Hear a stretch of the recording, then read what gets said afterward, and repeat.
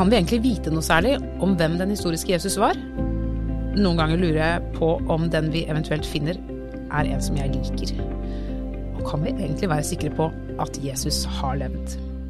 Du hører på podcasten Dokka fra vårt land. Jeg heter Åste Dokka, og i dag har jeg fått besøk av Hilde Brekke Møller.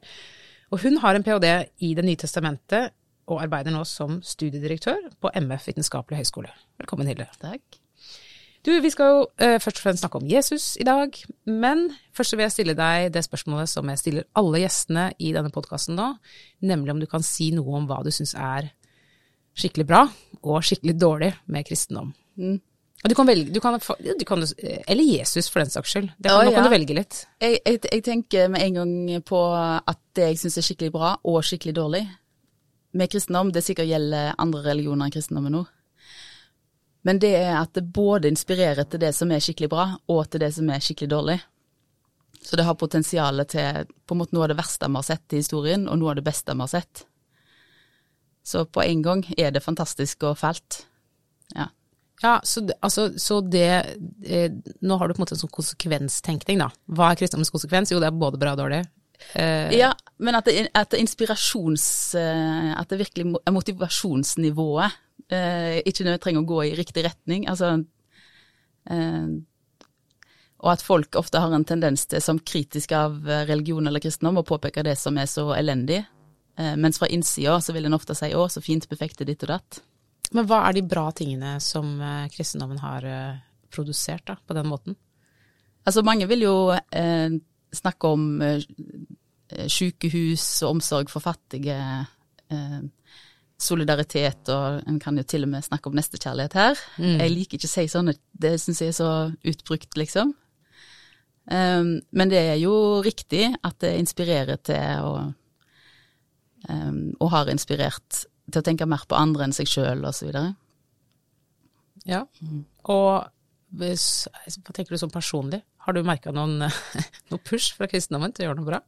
Nei.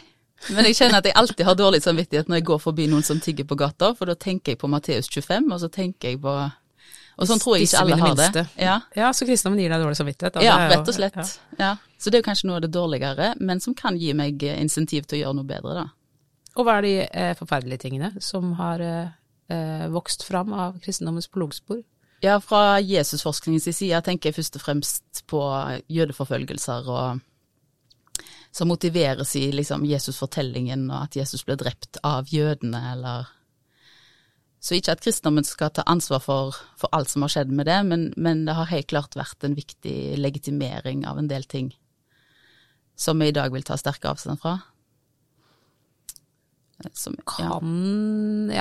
Mulig vi nå begynner å skli over det vi faktisk skal snakke om, men du kan få lov å dyppe tåa litt ut i det. Kan kristendommen det mulig for kristendommen å vaske seg for en type antijudaisme eller antisemittisme? Vi kan jo selvfølgelig si sånn, ja, vi tar et oppgjør med den og den måten å tenke på og sånn, men kristendommen tar liksom fraspark i jødedom og sier sånn, ikke det, men dette. Ligger det liksom i dypstrukturen til kristendommen at det vil alltid ligge en sånn her kontrasterende holdning til jødedommen der? Jeg tror det viktig å begynne en annen ende, nemlig at kristendommen kanskje har det ståstedet overfor all annen religion. Mye kristendom vil si det samme om alle andre religioner, at det ikke helt bra nok. Og at det ikke spesielt for jødedommen, men det som spesielt for jødedommen at den hellige teksten selv driver og baler med forholdet til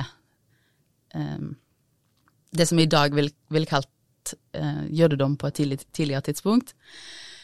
Og at Jesus selv var jøde jo på en måte en formildende omstendighet, altså vår største helt, og alle forfatterne vi forholder oss til. Og det jo en slags indre jødisk kritikk vi leser i tekstene, men som vi da i dag, når vi bruker de, blir annerledes. Da blir det fra mitt perspektiv i hvert fall, en fra utsiden beskrivelse av jødedommen. Så hvis Paulus kritiserer jødedommen, eller Jesus kritiserer jødedommen, så det jo en innsidekritikk. Ja. Og kanskje glemmer av og til da. Ja, det egentlig et veldig godt perspektiv. Men det er jo andre religioner også i kristendommens hellige skrifter som blir fordømt, altså astartedyrkelse eller baaldyrkelse. Eller, Og det er ikke så problematisk, for det har ikke vært noe holocaust der. Og ikke lever de så godt i dag heller, de typer religiøsitet, sant? Så det er litt lettere å forholde seg til. Men jeg tror det er noe av hovedproblemet er at kristendommen ofte hevder seg å være overlegen annen religiøsitet. Og når det slår ut overfor jødedom, så kan det minne om tendenser som også fantes innen eller finnes innen antisemittisme.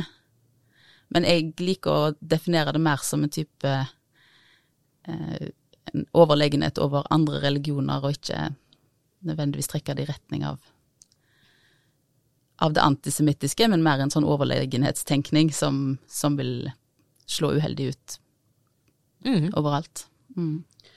Vi skal jo snakke om den historiske Jesus, og det er jo ingen som ber sånn, kjære den historiske Jesus. Vi snakker ikke i kirka om den historiske Jesus. Hva er det man mener når man sier det, den historiske Jesus, og ikke bare Jesus eller Jesus Kristus eller Kristus?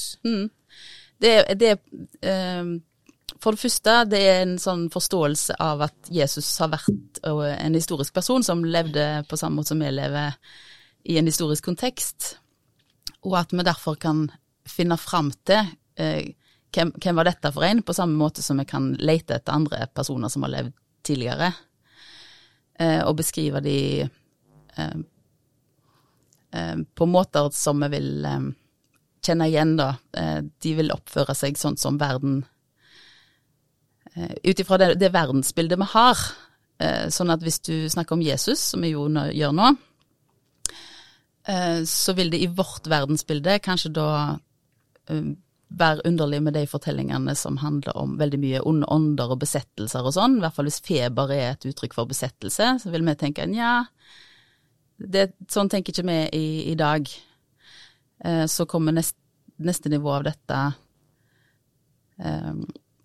kan vi ha den typen mirakler som kildene forteller om her, så vil noen si, dette passer ikke helt inn i vårt verdensbilde, og det største problemet er vel oppstandelsen, der det er veldig unormalt i en sånn historietilnærming til en historisk person, og som da blir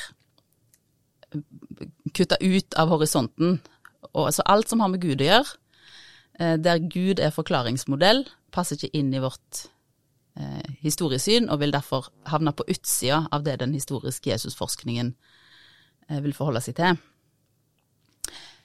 Ja, det er jo da en slags type, men jeg tenker på alle andre interesser for historiske personer. La oss si at man har interesse for liksom Fridtjof Nansen, så prøver man å finne ut hvem var han. Men da er jo ikke det nødvendigvis som en kontrast til andre bilder av Fridtjof Nansen. Altså den der jakten på den historiske Jesus handler vel også mye om at det finnes andre Jesuser, som kanskje ikke er så historiske, eller det er opp til diskusjon, men at det finnes i hvert fall, det finnes en Jesus som ikke fortjener navnet den historiske Jesus.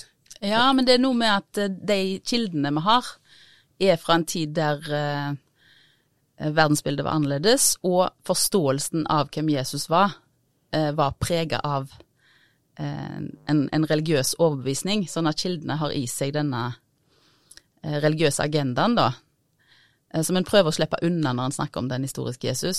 Men en kan se det litt lignende, kanskje et dårlig eksempel, men hva med Robin Hood? Har han levd? Har han levd? Det er spørsmål nummer 1, og hvis ja, hvordan var han? Fordi inni i hvert fall i mitt hode, så er det good guy og smart og liksom. Så jeg kan spørre hvor mye av vår forestilling av den og den figuren er preget av en idylliserende framstilling, for eksempel. At en ønsker å oppnå et eller annet med framstillingen, og sånn vil det være for mange historiske personer, at agendaen for den kilden en har,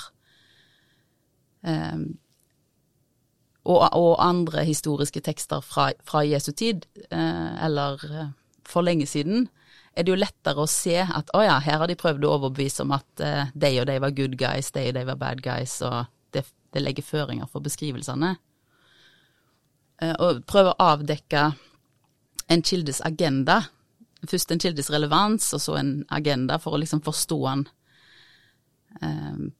på sine premisser, og kanskje avkle han fra de sidene som kanskje ikke passer inn i et mer sånn kritisk eller vurderende bilde da. Men så må jeg si at det en finner frem til når han snakker om den historiske Jesus, det da et resultat av alle disse historikerne sine innspill og vurderinger. Og det ikke det samme som at da har vi funnet den faktiske Jesus sånn som han var. Fordi en vil alltid måtte gå igjennom de kildene som på godt og vondt åpner og stenger. Og hvis en skal pushe det enda lenger, så det sånn, hvem kan egentlig vite noe om hvordan egentlig noen djupest sett selv om de lever i dag, og så det blir et vanskelig spørsmål, så det en ofte i forskningen skiller mellom, det the real Jesus, vil en sagt på engelsk da, den virkelige Jesus, som vi ikke kan komme til. Skille mellom det og den historiske Jesus, som den en kan komme til med historiske virkemidler, men som har sine klare begrensninger. Ja, så det Jesus tegnet i historikernes bilder, liksom. Nettopp, den historiske Jesus. Ja.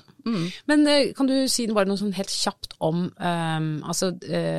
dette jo, den måten å tilnærme seg Jesus på, jo ikke sånn, det har man ikke holdt på med hele historien. Historien vanskelig ord nå, men det har man ikke drevet med hele veien. Men det oppstod med en sånn radikal fornyelse av historiefaget, rett og slett, for 200 år siden. Ja, altså måten en har begynt å snakke om den historiske Jesus, det har du helt rett i, hang sammen med en ny forståelse av historien, for eksempel.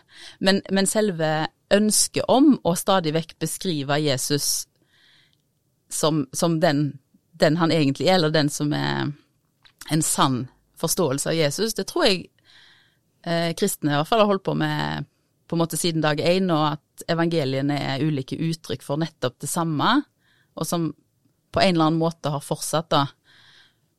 Men med en sånn klar historikers kriterier eller forskeretos, eller hva jeg skal si, som en tilnærming som mye mer strukturert. Det har en forsøksvis holdt på med i noen 100 år da.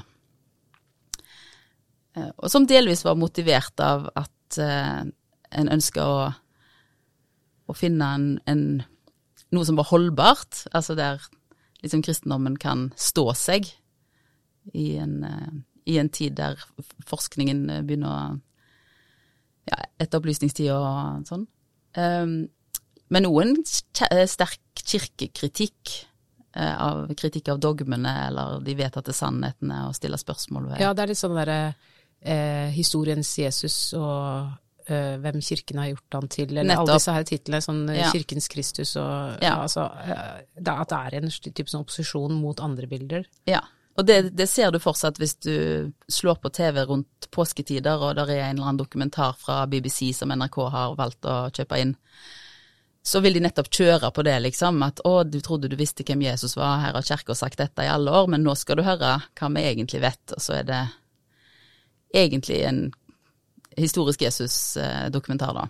Ja, og det jo sånn, da det sånn, han hadde ikke langt, blondt, bølgete hår, men nei, kanskje han var ganske lav og hadde kort hår og var mørk i huden. Og da finner de alle mulige forestillinger som kan være kjent, og så kommer de med sånn shocking mythbusting. Ja.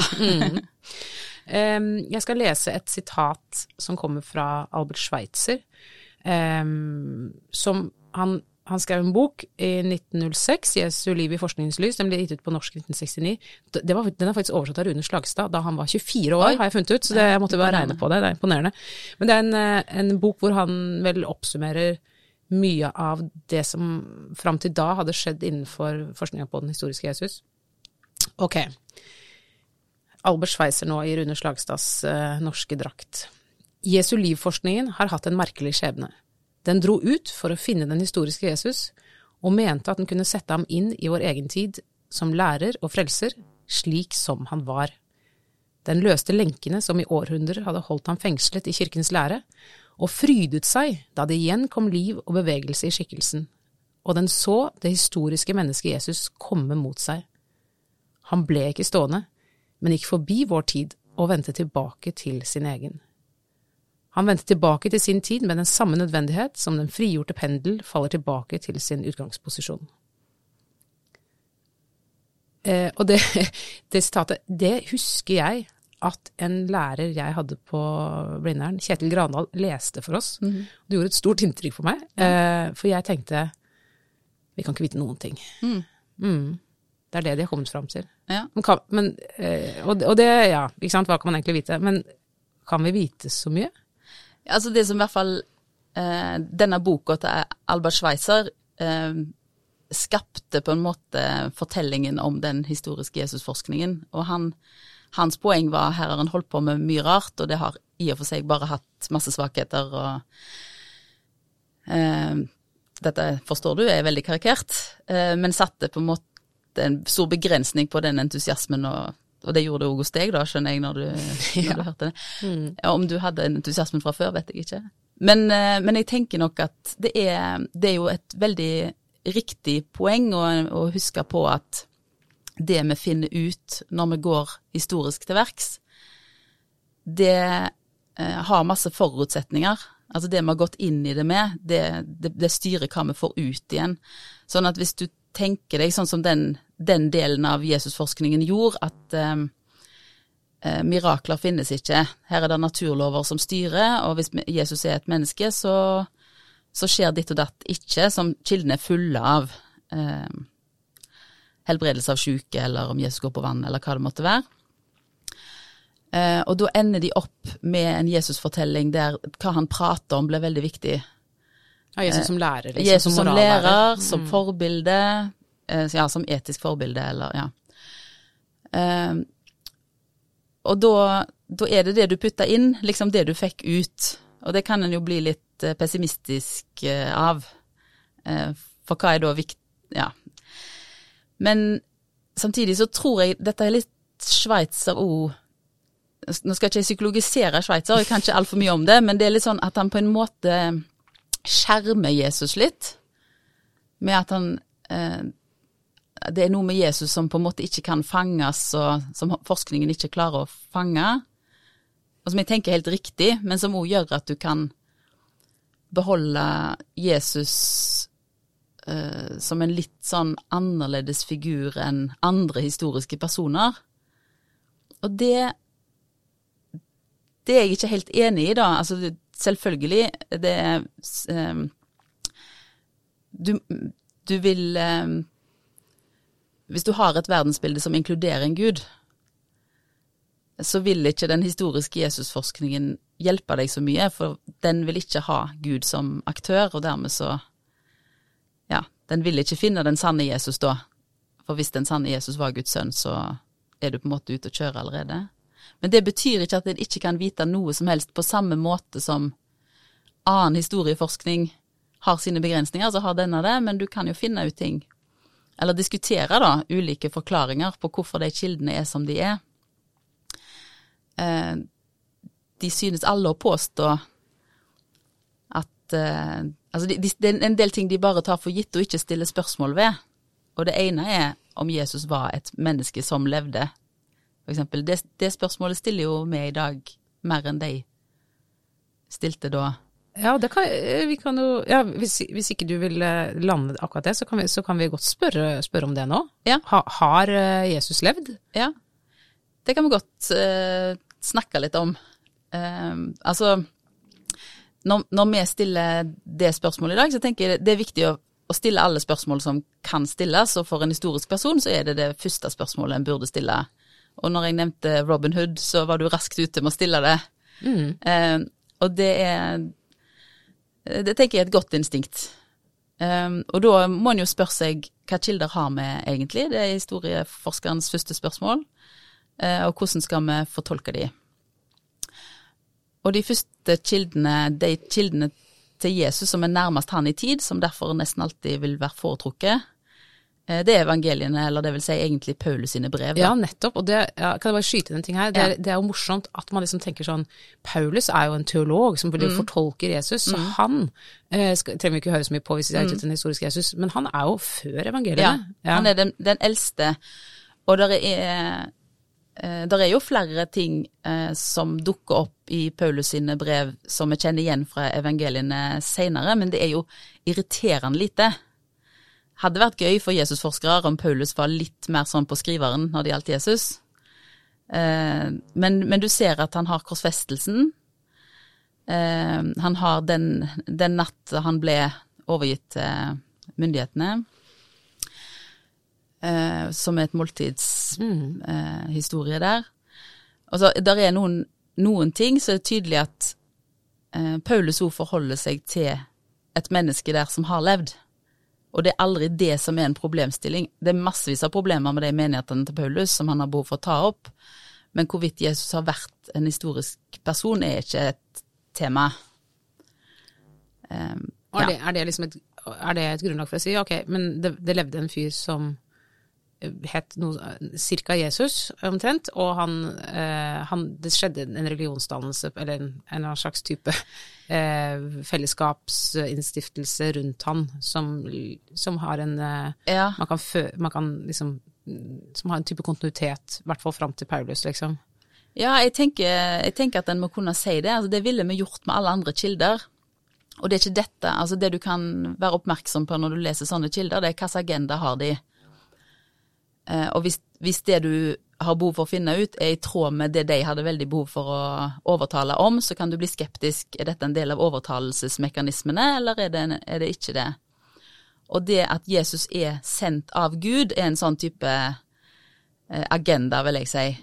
Og for eksempel evangelien er jo veldig tydelig på nettopp si, dette er skrevet for at dere skal vite at, eller at de avslører sin agenda noen steder. Og da kan vi være skeptiske.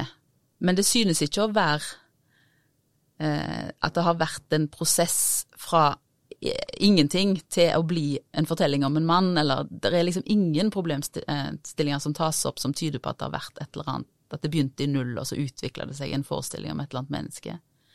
Det synes mer å være tatt for gitt at det er et menneske her, og han skaper en del problemer, for vi må tenke gjennom hva alt dette betyr. Så det synes jeg den er liksom grei. Det som jeg har irritert meg litt over, det er at mange som snakker om spørsmål om Jesus har levd, ofte tyr til utenombibelske kilder, akkurat som de er tryggere å gå til. Som om ikke de hadde noen agenda, liksom? Ja, og det er som om de er mye mer imponerende at Josefus har snakket om Jesus enn at Paulus har det, for eksempel. Og Josefus er lenger bak i tid. Ja, men tilbake nå da. Altså, 90, da er vi rundt 90-tallet. Så han er senere Paulus. Ja, det er alltid vanskelig med foran og bak. Ja. Men det har gått lengre tid da, når han skriver. Og nå er det masse diskusjoner om hvorvidt det han skriver om Jesus var i hans opprinnelige tekst, eventuelt bare deler av det, og det er en hel forskningstradisjon, så det trenger vi ikke gå inn på. Men la oss si det sto der fra starten av. Så synes han å lene seg på kristne kilder. Altså at det er de kristnes, eller fortellingen om at Jesus var en historisk person, det er ikke en øyevitneberetning fra Josefus' side, så han har det fra noen andre. Og dermed så er han på en måte like dårlig som de andre, men også lenger avstand i tid. Så derfor synes jeg det er en dårligere kilde til Jesu liv enn for eksempel Paulus da. Men det er jo interessant at det å stille det spørsmålet, har Jesus levd? Nå skal jeg si noe, så kan du velge hva du vil svare på det. Okay. Men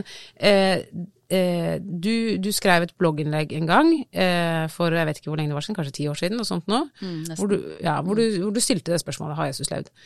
Og det avstedkom masse rabalder, hvor folk, nå husker jeg selvfølgelig ikke hvem det var, men folk mente at tenk at det har gått så langt med MF. Nå kan folk der, som jobber der, skape tvil om hvorvidt Jesus har levd. Og så valgte Vidar Hånes, som både var og er rektor der, å rykke ut og si sånn, selvfølgelig har Jesus levd. Det er ikke noe vi lurer på MF, det vet vi veldig godt. Så at det spørsmålet fortsatt eller i hvert fall var da, så betent at en ting jo hvis du hadde svart nei, men det var vel ikke det som var poenget ditt. Nei. Du spurte vel bare, fordi det er som du sier, det det første spørsmålet man stiller når man snakker om historiske personer. Det veldig mye å si om dette. Du siterer nærmest ordrett lederen fra Vårt Land dagen etter de hadde skrevet om det selv, så det jo interessant. Jeg jobbet ikke her da. Nei. Det jeg som skrev det. Det jo interessant i seg selv, men at det ble veldig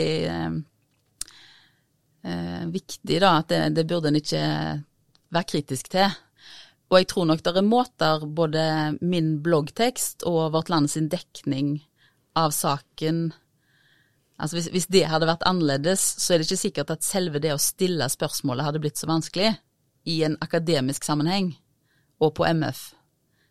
Det jo ikke godt å si, men det har jeg ofte tenkt at innrammingen av samtalen hadde mye å si for reaksjonen som kom derfra. Men hos folk flest så tror jeg det helt riktig at de kan bli redde av å tenke en sånn tanke, og da synes jeg det kan være fint å øve på. Ja. Men hvis vi nå har vi nå fastslått at Jesus har nok antagelig levd, men hva mer har den historiske Jesusforskningen funnet ut? Hva liksom de store oppdagelsene, eller det noen snacks? Ja, nei, det er lite snacks, men det er litt morsomt, synes jeg, måten en kan resonere på da, for eksempel. Og det er å begynne på, hva liksom det sikreste? Hva det sikreste vi har? Og da, hvis vi først har etablert at Johan har levd, så det at han døde. Og så det også egentlig litt om måten han døde på. Han utleveres, eller i hvert fall det et romersk kors der han blir henrettet da. Jeg trenger ikke gå i alle detaljene, men det noe med at når Paulus skriver om korsfestelsen, så synes han å finne det som et problem egentlig for sin egen framstilling. Og hvis det var sånn at det ikke hadde vært en korsfestelsesfortelling der forut, så hadde han sluppet problemet. Og det ingen god sak, selv om Jesus på en måte kan bli en slags martyr, så det jo ingen god sak å forkynne i Romerriket at helten vår, dere drepte helten vår. Så det noen sånne måter å gå inn på for å tenke at ja, han døde jo selvfølgelig, altså hvis vi skal behandle Jesus som et vanlig menneske, så vil jo alle dø. Han ble mest sannsynlig korsfestet. Og da kan du begynne å spørre, ja, men hvorfor i all verden det? Og så sier kildene forskjellige ting, og så kan du begynne å vurdere. Og når noen i Jesusforskningen da forsøker å komme, i hvert fall historisk har de prøvd det da, forsøker å komme til sånn det ordet eller det ordet, da tenker jeg med på veldig tynn is.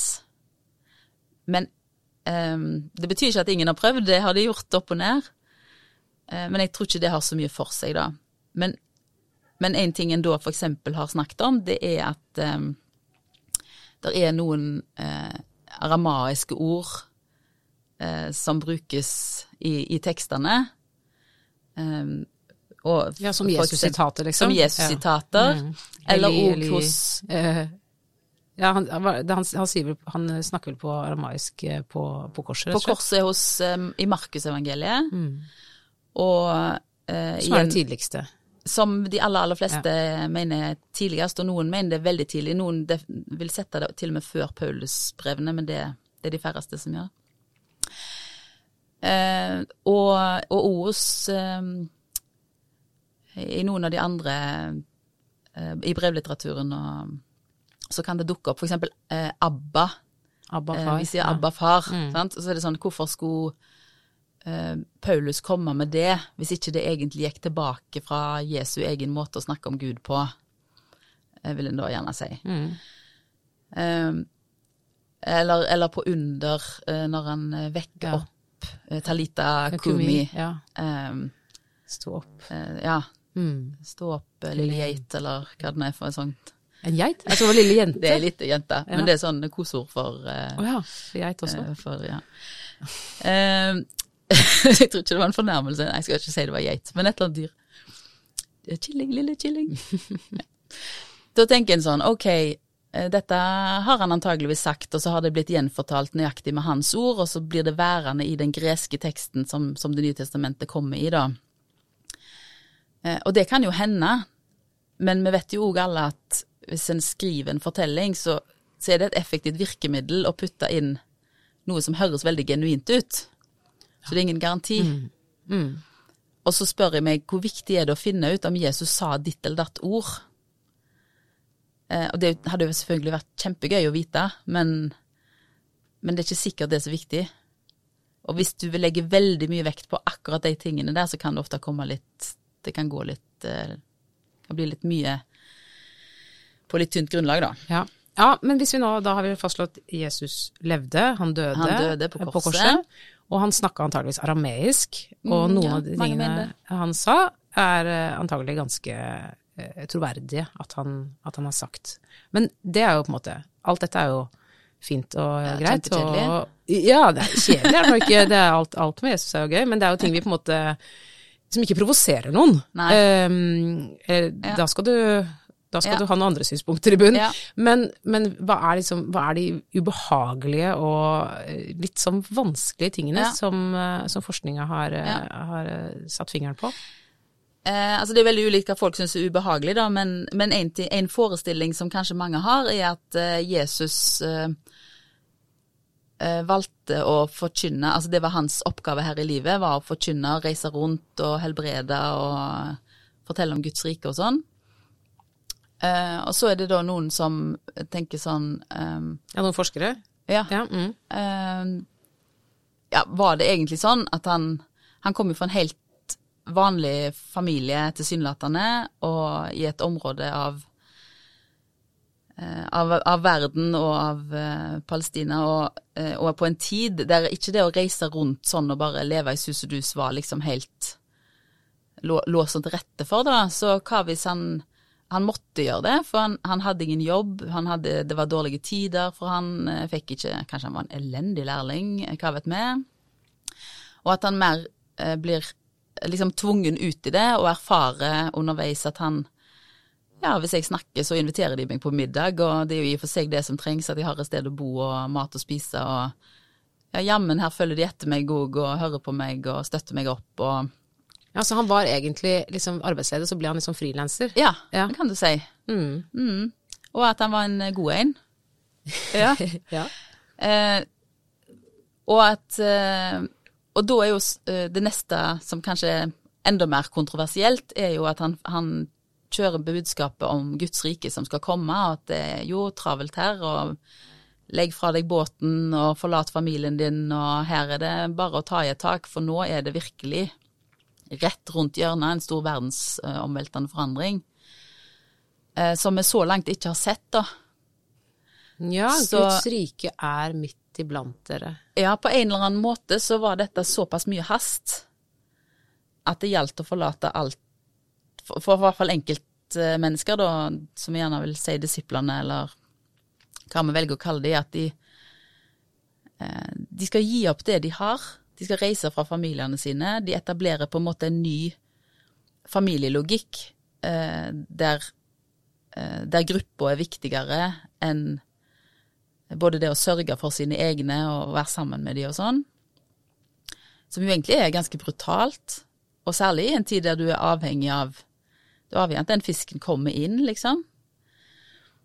Så var det viktigere å gå rundt og følge etter, og høre på, og se på ting som skjer, og ikke skaffe mat på bordet da. Ja, så du tenker at det rimelig sannsynlig at det Jesus forkynte var en ganske umiddelbar total omveltning av samfunnet? Det synes jeg det høres ut som, og her det la de døde begrave sin døde, og det liksom alle strukturer som egentlig inngår i, det kommer til å bli annerledes. Ja, og da jo neste spørsmål å stille, tok han da på en måte feil? Ja, altså, ja i så fall ja. Ja. Det vil jeg absolutt mene. Altså, og jeg synes dette noe av det som, i tillegg til spørsmålet om har Jesus virkelig levd, som et viktig spørsmål, så tenker jeg et av de andre spørsmålene som litt sånn verdt å tenke på ser vi for oss at Jesus kunne ta så feil? Og fortsatt være, ja, altså, hvis vi på en måte bare har et historisk blikk på han, så er jo det greit nok da, han var jo bare et menneske som tok feil. Ja, men jeg tror til og med det vanskelig, det bryter veldig med forestillingen om Jesus som folk har. Ja. Så allerede der har du mistet liksom, ja. Men ja, du har helt rett, hovedproblemet jo hva han for noe da? Og hvor mye har han i så fall tatt feil om? Og står da alt for fall her nå, eller altså... Kan Jesus ha tatt feil, men kristendommen fortsatt sann? Noen sånne, og det har vært litt, sånne diskusjoner har vært tydeligere rundt Paulus, tenker jeg, og særlig etikkspørsmål, og kan Paulus mene dette, men vi mener noe annet, liksom. Men så kommer ofte Jesus i en særstilling. Hvis Jesus sa det, da blir det litt annerledes her. Da er det nok best å være enig, eller fortolke seg rundt det sånn at en blir enig. Det sitter lenger inne da.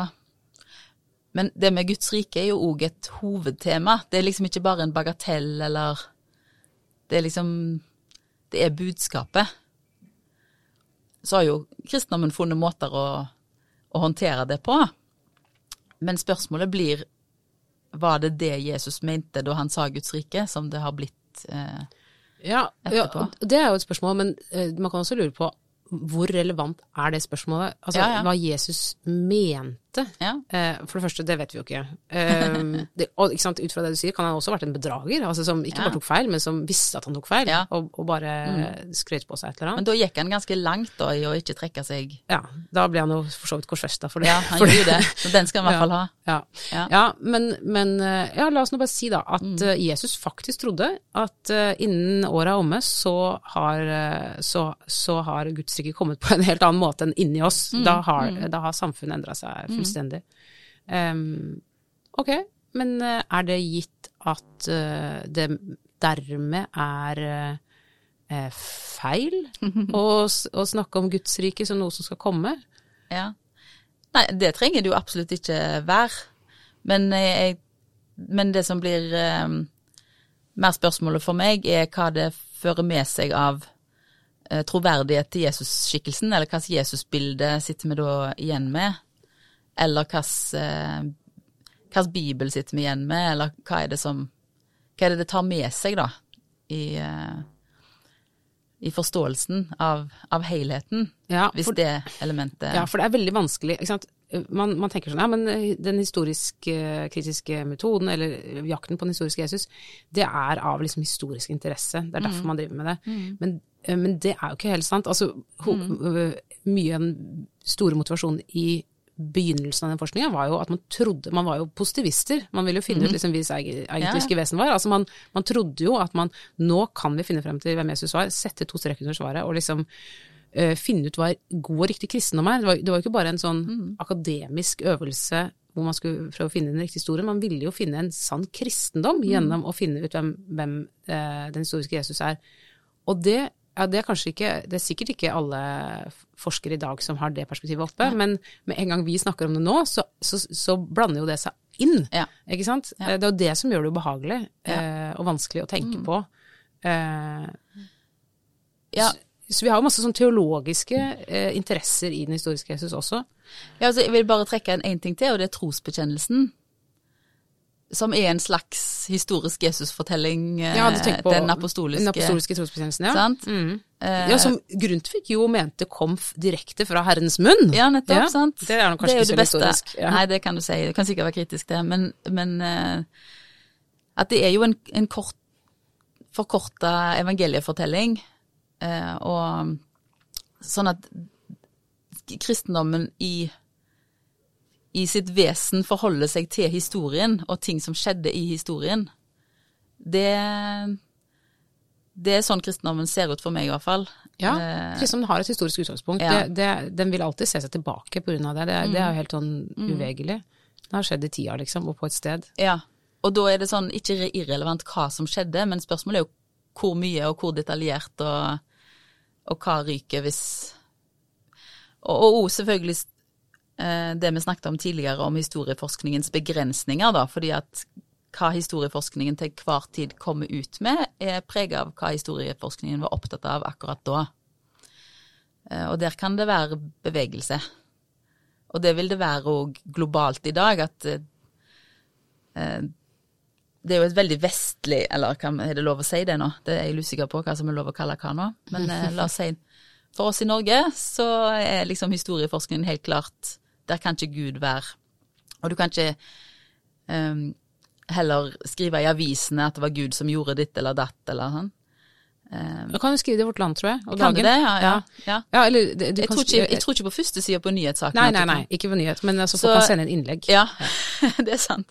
Men jeg tenkte mer liksom, da, hvordan du ser for deg at verden henger sammen, da, og i den måten å snakke om verden på, så vil det i vår sammenheng være massevis av begrensninger som har med Gud å gjøre.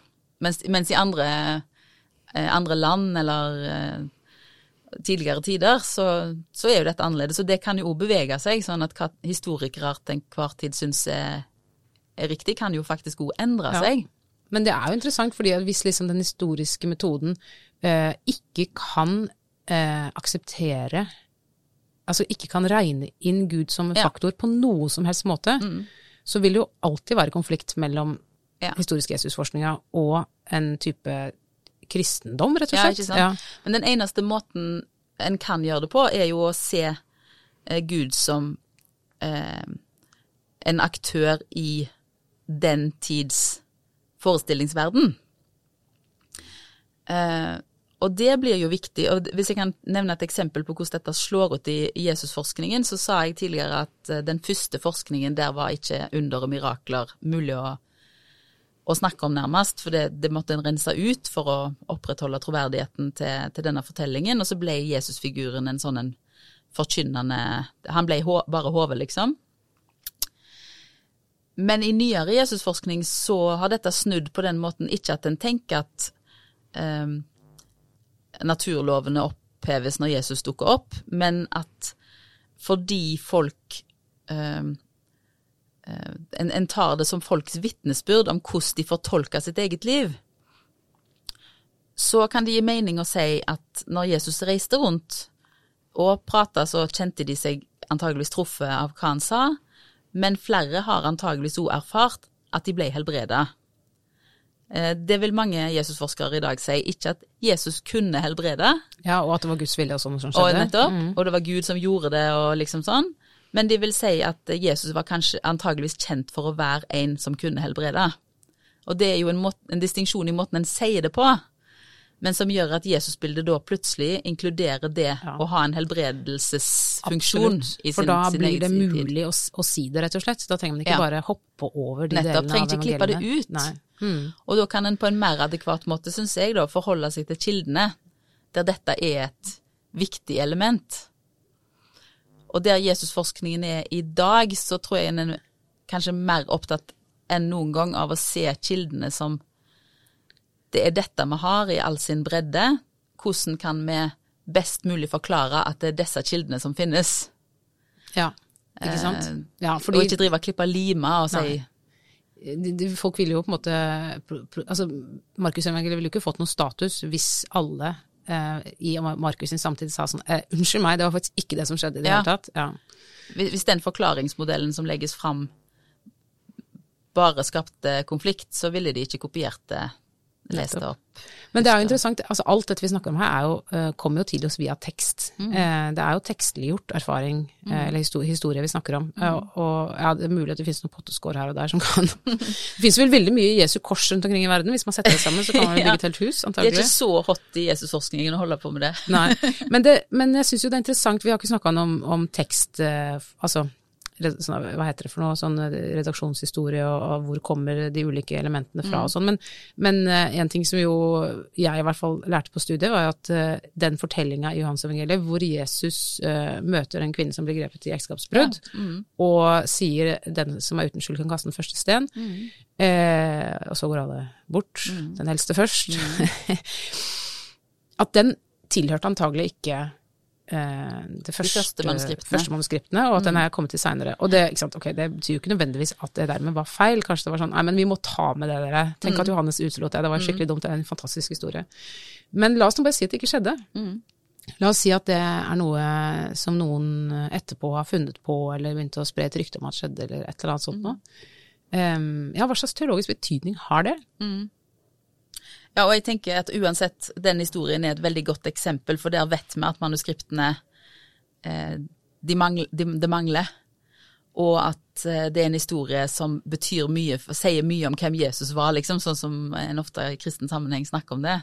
Det typisk Jesus, liksom. Og hvis den da forsvinner, så det sånn, ja.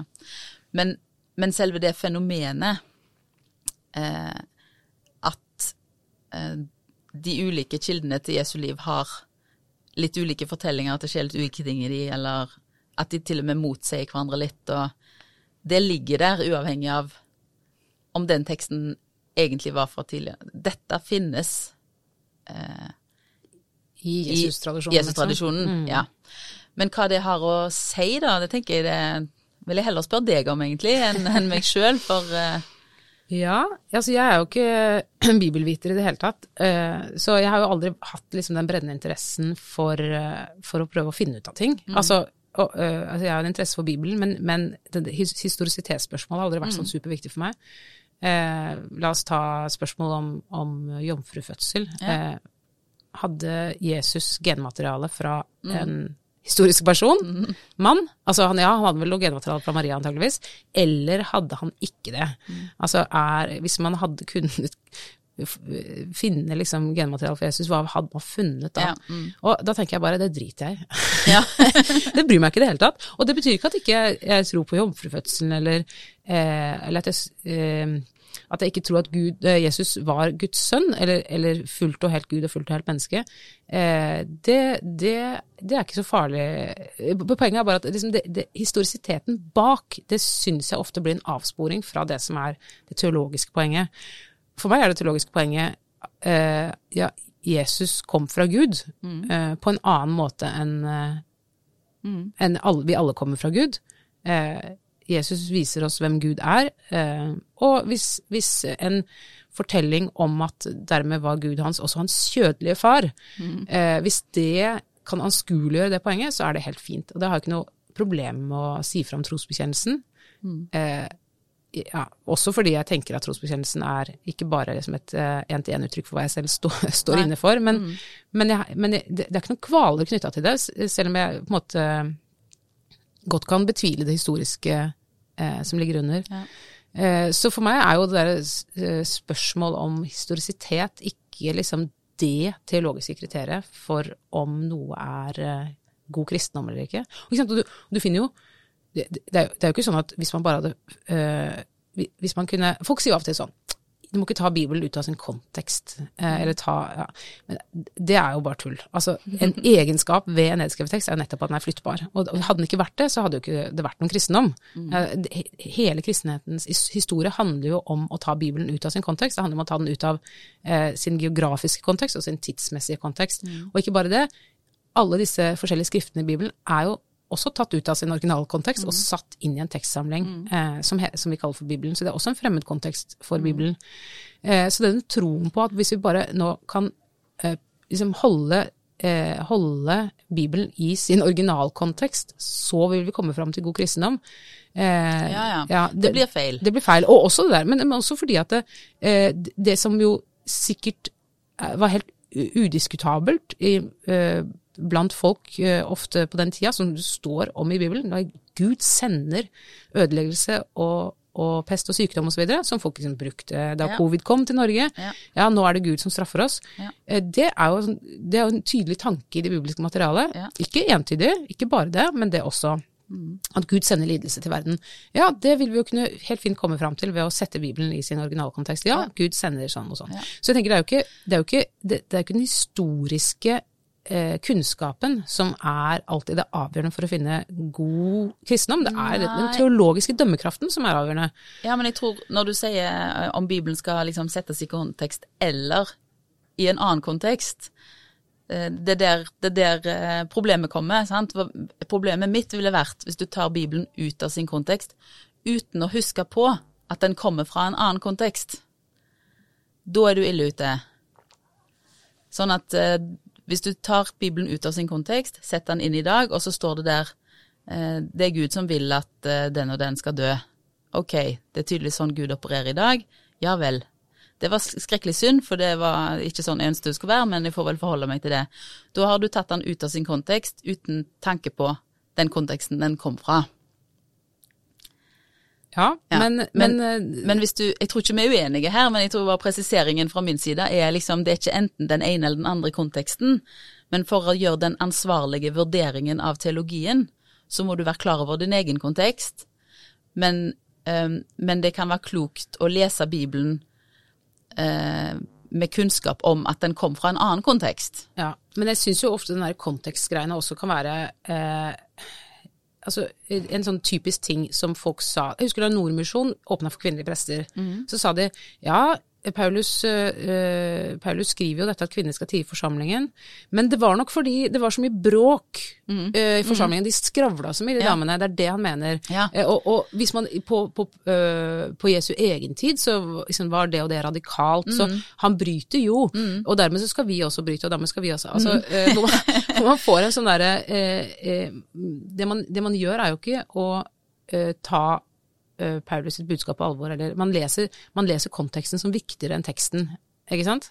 Man lar den originalkonteksten, tilblivelseskonteksten, bli avgjørende for hvordan man i dag skal fortolke teksten. I stedet for kunne man bare sagt, nå det annerledes, nå lever vi en annen tid, vi vet at kvinner kan ha noe viktig å si om Gud, det greit. Ja, men ditt problem, hvis jeg kan prøve å si hvordan jeg hører det du kommer i, det at du på en måte forholder deg til teksten, fordi du forholder deg ikke til historien. Sant? Du vil ikke bak teksten, som vi ville kalt det, men du forholder deg til teksten. Nettopp. Men du forholder deg til teksten på en sånn måte at det er dagens kriterier som vil avgjøre hvordan du vil forstå den. Og det kan du godt gjøre, men problemet ditt blir hva blir stående da? Så får du masse kritikk fra konservative kristne som sier at du klipper jo limet akkurat som du selv vil, og lager din egen bibel og så videre. Så motsatsen til det vel å si at, eller den argumentasjonsrekker du henviser til vel at de forsøker å si, jo, det helt legitimt å gjøre dette i dag, fordi logikken som lå bak på den tiden var denne, og den logikken passer eller passer ikke med altså, det er ikke de konkrete ordene i denne teksten som ble viktig, det logikken som lå bak, eller historien som lå bak. Andre vil jo si... Det vil jo forresten være like mye klipp og lim da, men ja. Ja, det vil det bli, men det vil like fullt kanskje... Ok, kan jeg bare gi et eksempel på noe som jeg ikke vet om går noe sted? Ja. Mine barn hører Kardemommeby, og frøken tante Sofie som synger Huff a meg. Er det ikke sånn? Og så sier gutten i byen her får alt for lite ris, de bare spiser kaker for sukkertøy og is. Ja. Og da hører mine barn, kostholdet til disse ungene dårlig. De får alt for lite ris, bare kaker og is. Ja. Og så tenker jeg sånn, ja det var jo fiffig, for det har aldri slått meg at det var det kunne bety.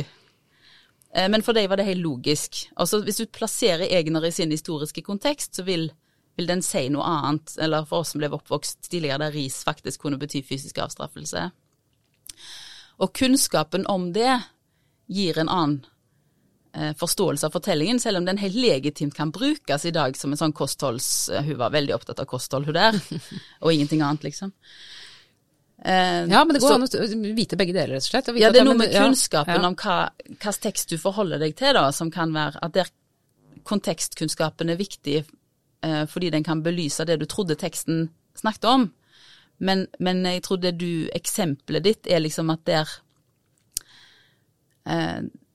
der du mistenker at en bare prøver så godt en kan å finne ulike måter å komme unna et problem, samtidig som en vil opprettholde et visst bibelsyn, og så liksom angriper en det fra alle mulige retninger, og så blir det mer eller gode, dårlige argument. Men som jeg sier, det jeg opplever kan bli ditt problem, er liksom det skjønnet som du skal legge til grunn, og den fortolkningen av, den forsvarlige fortolkningen av bibelteksten, du er støkk med masse fortellinger som du ikke heller kan. Eller jeg tror den historiske konteksten kan belyse fortellingen på en måte som gjør en verdifull i dag, til tross for at han i utgangspunktet provoserende, for eksempel da. Kan jeg si det heller mer positivt? Ja, og jeg tror sånn, bare helt for å avslutte nå, jeg tror egentlig, altså hvis vi ser til dogmatikken, hva sier vi, hva er åpenbaringen i kristendommen? Det er ikke Bibelen, det er Jesus Kristus. Og hvis du tar det på alvor, så vil man jo da havne tilbake til spørsmålet. Det er jo faktisk Jesus, hvem han var. Ja. The real Jesus, som er Guds åpenbaring til verden. Ja. Men, så da burde man jo gå dit. Ja. Men igjen, hvordan går man dit? Ja. Jo, man må gå via tekst. Det er den eneste kilden vi har. Ja. Så uansett hva man velger her, så er man jo bare Dette er nok så presist utfordringen. Ja. Men det som er det sikre kortet er jo teksten. Det sikrere kortet. Ja, det er i hvert fall det eneste kortet. Ja, det er det jeg mener. Altså, det er der en er blitt enig liksom, i fellesskapet om at det er mer eller mindre disse tekstene, og så er uenigheten på hvordan en skal forstå de, eller forholde seg til de, bruke de, lese de. Men den Jesus som Schweitzer sier, han har gått tilbake. Vi får ikke tak på han på den måten da. Der teksten er tilgjengelig for oss, så er Jesus-figuren en litt annen sfære. Jesus har gått tilbake til sin egen tid. Hilde, tusen takk for at du ville komme hit. Du har hørt på podcasten Dokka fra Vårt Land. Jeg heter også Dokka, og produsent i dag har vært Sondre Bjørdal. Og vi blir veldig glad hvis du gir podcasten noen stjerner, mange stjerner, på spilleren din. Du kan også gjerne sende oss en e-post hvis du har et forslag til en klok gjest. Ha en riktig fin dag.